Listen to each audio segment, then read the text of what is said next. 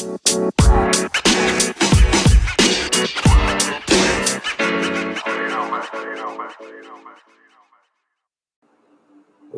up, peeps? We're back. As always, I'm your host, Lee Benson. Thank you so much for joining us for our podcast edition of the AEW Insider. My voice is a lot better now. I'm over that little bit of sickness I had. I told you guys I didn't have corona. Anyway, let's get to the show. AEW. On AEW tonight, they did have Joey Janela versus Cody Rhodes again. And I'm super pissed that they had Janela lose again. It's such bullshit.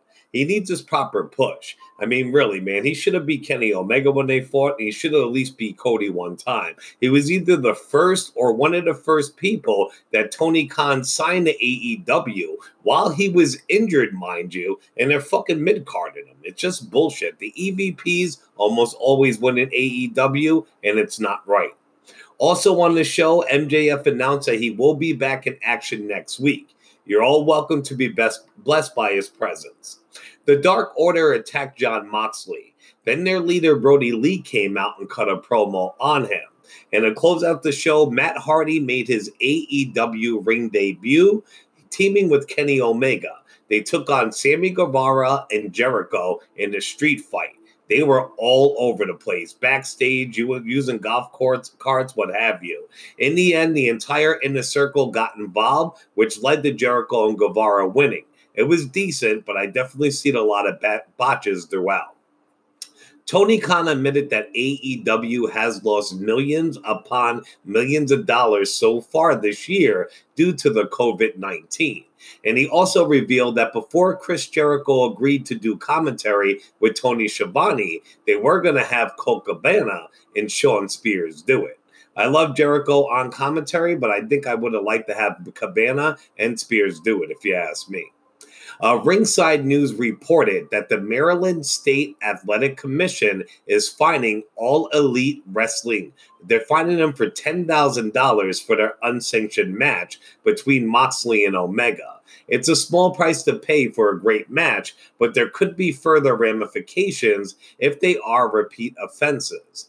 In the complaint, it was noted that Mr. Good, Moxley, hit Mr. Smith, Omega, with the barbed wire wrap baseball bat across the back 3 times. It was also noted that Mr. Smith used the barbed wire wrap broom across Mr. Good's back, and he even swept him with the bristles. That's a lot of details, huh?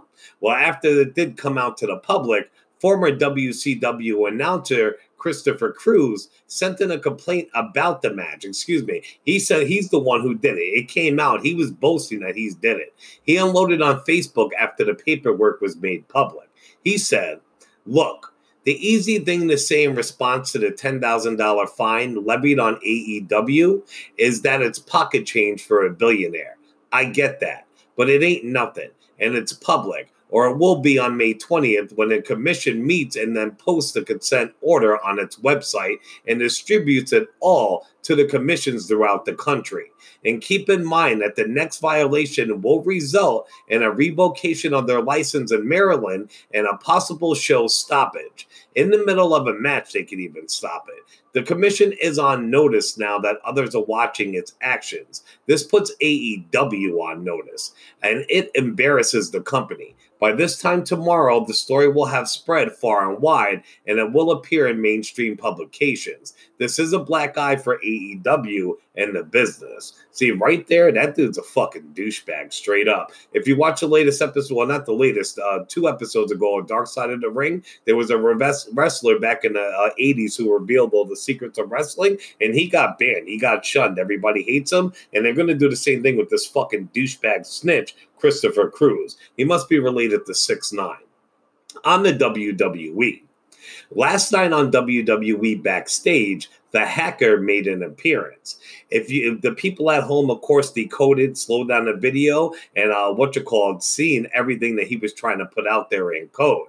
They decoded it, and it came out that the date that was posted is the date of Money in the Bank this Sunday. The coordinates that he posted were for the WWE Performance Center, so the Hacker should make an appearance. In what capacity, we don't know, but you got to look out for Money in the Bank. Also decoded from the message, it said, "Do I have everybody's attention now?" Which we all know CM Punk is famous for. If he made his comeback, that would be so fucking epic. But from what we all hear, Vince McMahon does not want him back right now. He knows he can't control him, and he's a wild card. And I don't think they would waste him coming back with no audience watching. So I'm still sticking with the hacker being Gable. CM Punk seen this, and he responded with a simple GIF or GIF of Fozzie the Muppet slapping his hand against his head. Like, you guys are unbelievable. Really, guys? All right, Peeps, we got to pay the bills real quick. I'll come back with the show. All right, peeps, welcome back. Remember, if you want to win the Series 1 AEW Chris Jericho action figure, stick around to the end of the show to find out. And remember to show us some love on all major podcasting platforms, also on Facebook and YouTube under the AEW Insider. Back to the show. According to a recent WWE SEC filing, Triple H sold 23,255 shares of his WWE stock on Monday. He sold them at $43.80 per share, which amounts to a little over $1 million.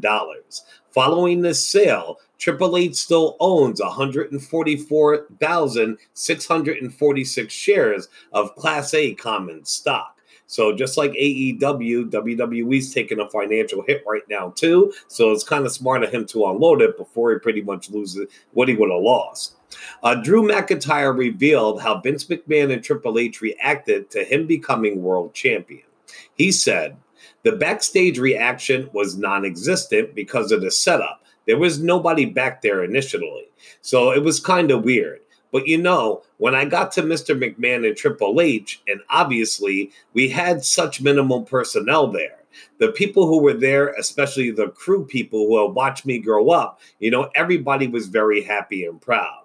I think for Vince and Hunter themselves, they were just very happy to see that I finally kind of grew up and realized the potential they had seen in me all those years ago."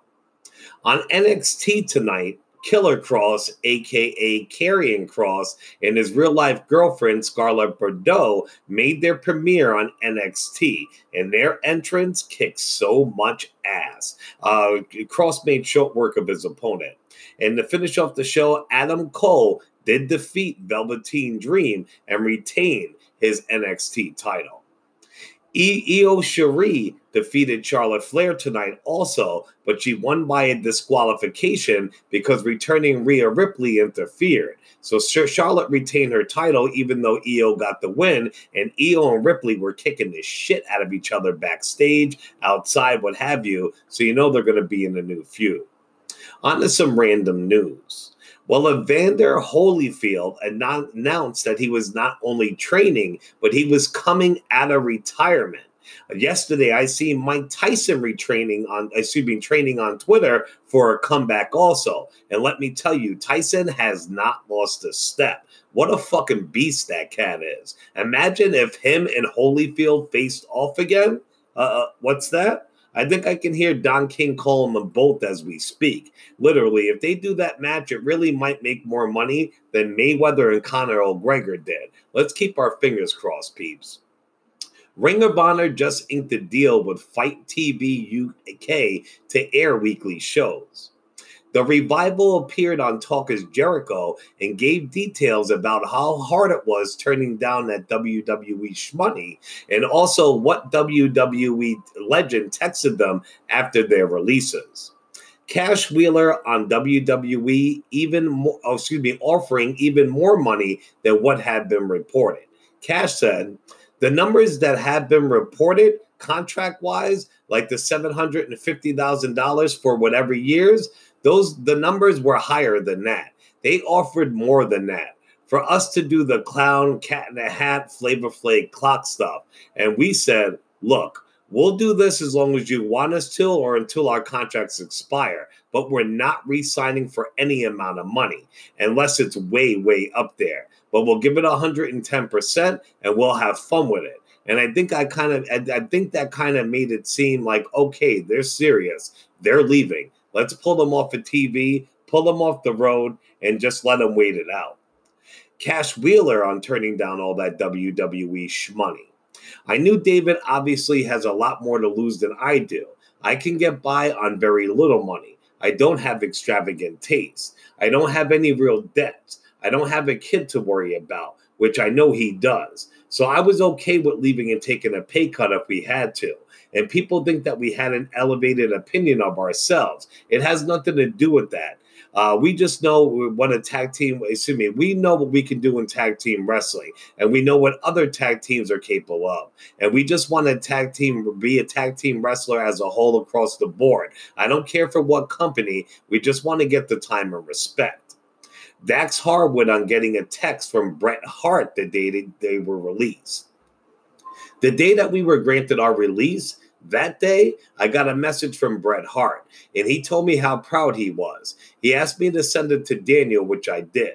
He told me how proud he was of us and how proud he was that we stood up for ourselves and stood up for what we believed in, because it would have been easy to sit around and collect that money. And when he sent that text, I knew beyond a shadow of any kind of doubt that we had done the right thing, because the guy who is the king is standing up for himself. I mean, he punched Vince McMahon in the face. The guy who is the epitome of standing up for what he believes in, he actually gave us the okay and said we did a good job. He took 5 minutes out of his day to text and tell us how proud he was. I did post a full interview in our Facebook group, which is on Facebook under AEW Insider, and on Twitter, which is on AEW Insider 1. So definitely check it out, pimps. It's an hour and 12-minute interview, and it's fucking awesome.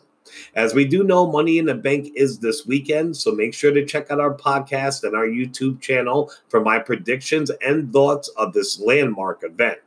Remember, show us some love on all major podcasting platforms, also on Facebook and YouTube under the AEW Insider, and on Twitter under the AEW Insider 1 as in the number 1. And if you want to win a Chris Jericho Series 1 AEW action figure, make sure you go to our YouTube. If you're not subscribed, do that. You have to be subscribed. Besides that, pick any video that your heart desires, like, share, and comment. So go to our YouTube, subscribe, like, share, and comment, and boom, you're in the running for a La Champion AEW action figure. All right, peeps, I'll be back in a couple of days with my Money in the Bank predictions and that amazing wrestling gossip and news that you come here for. Ciao.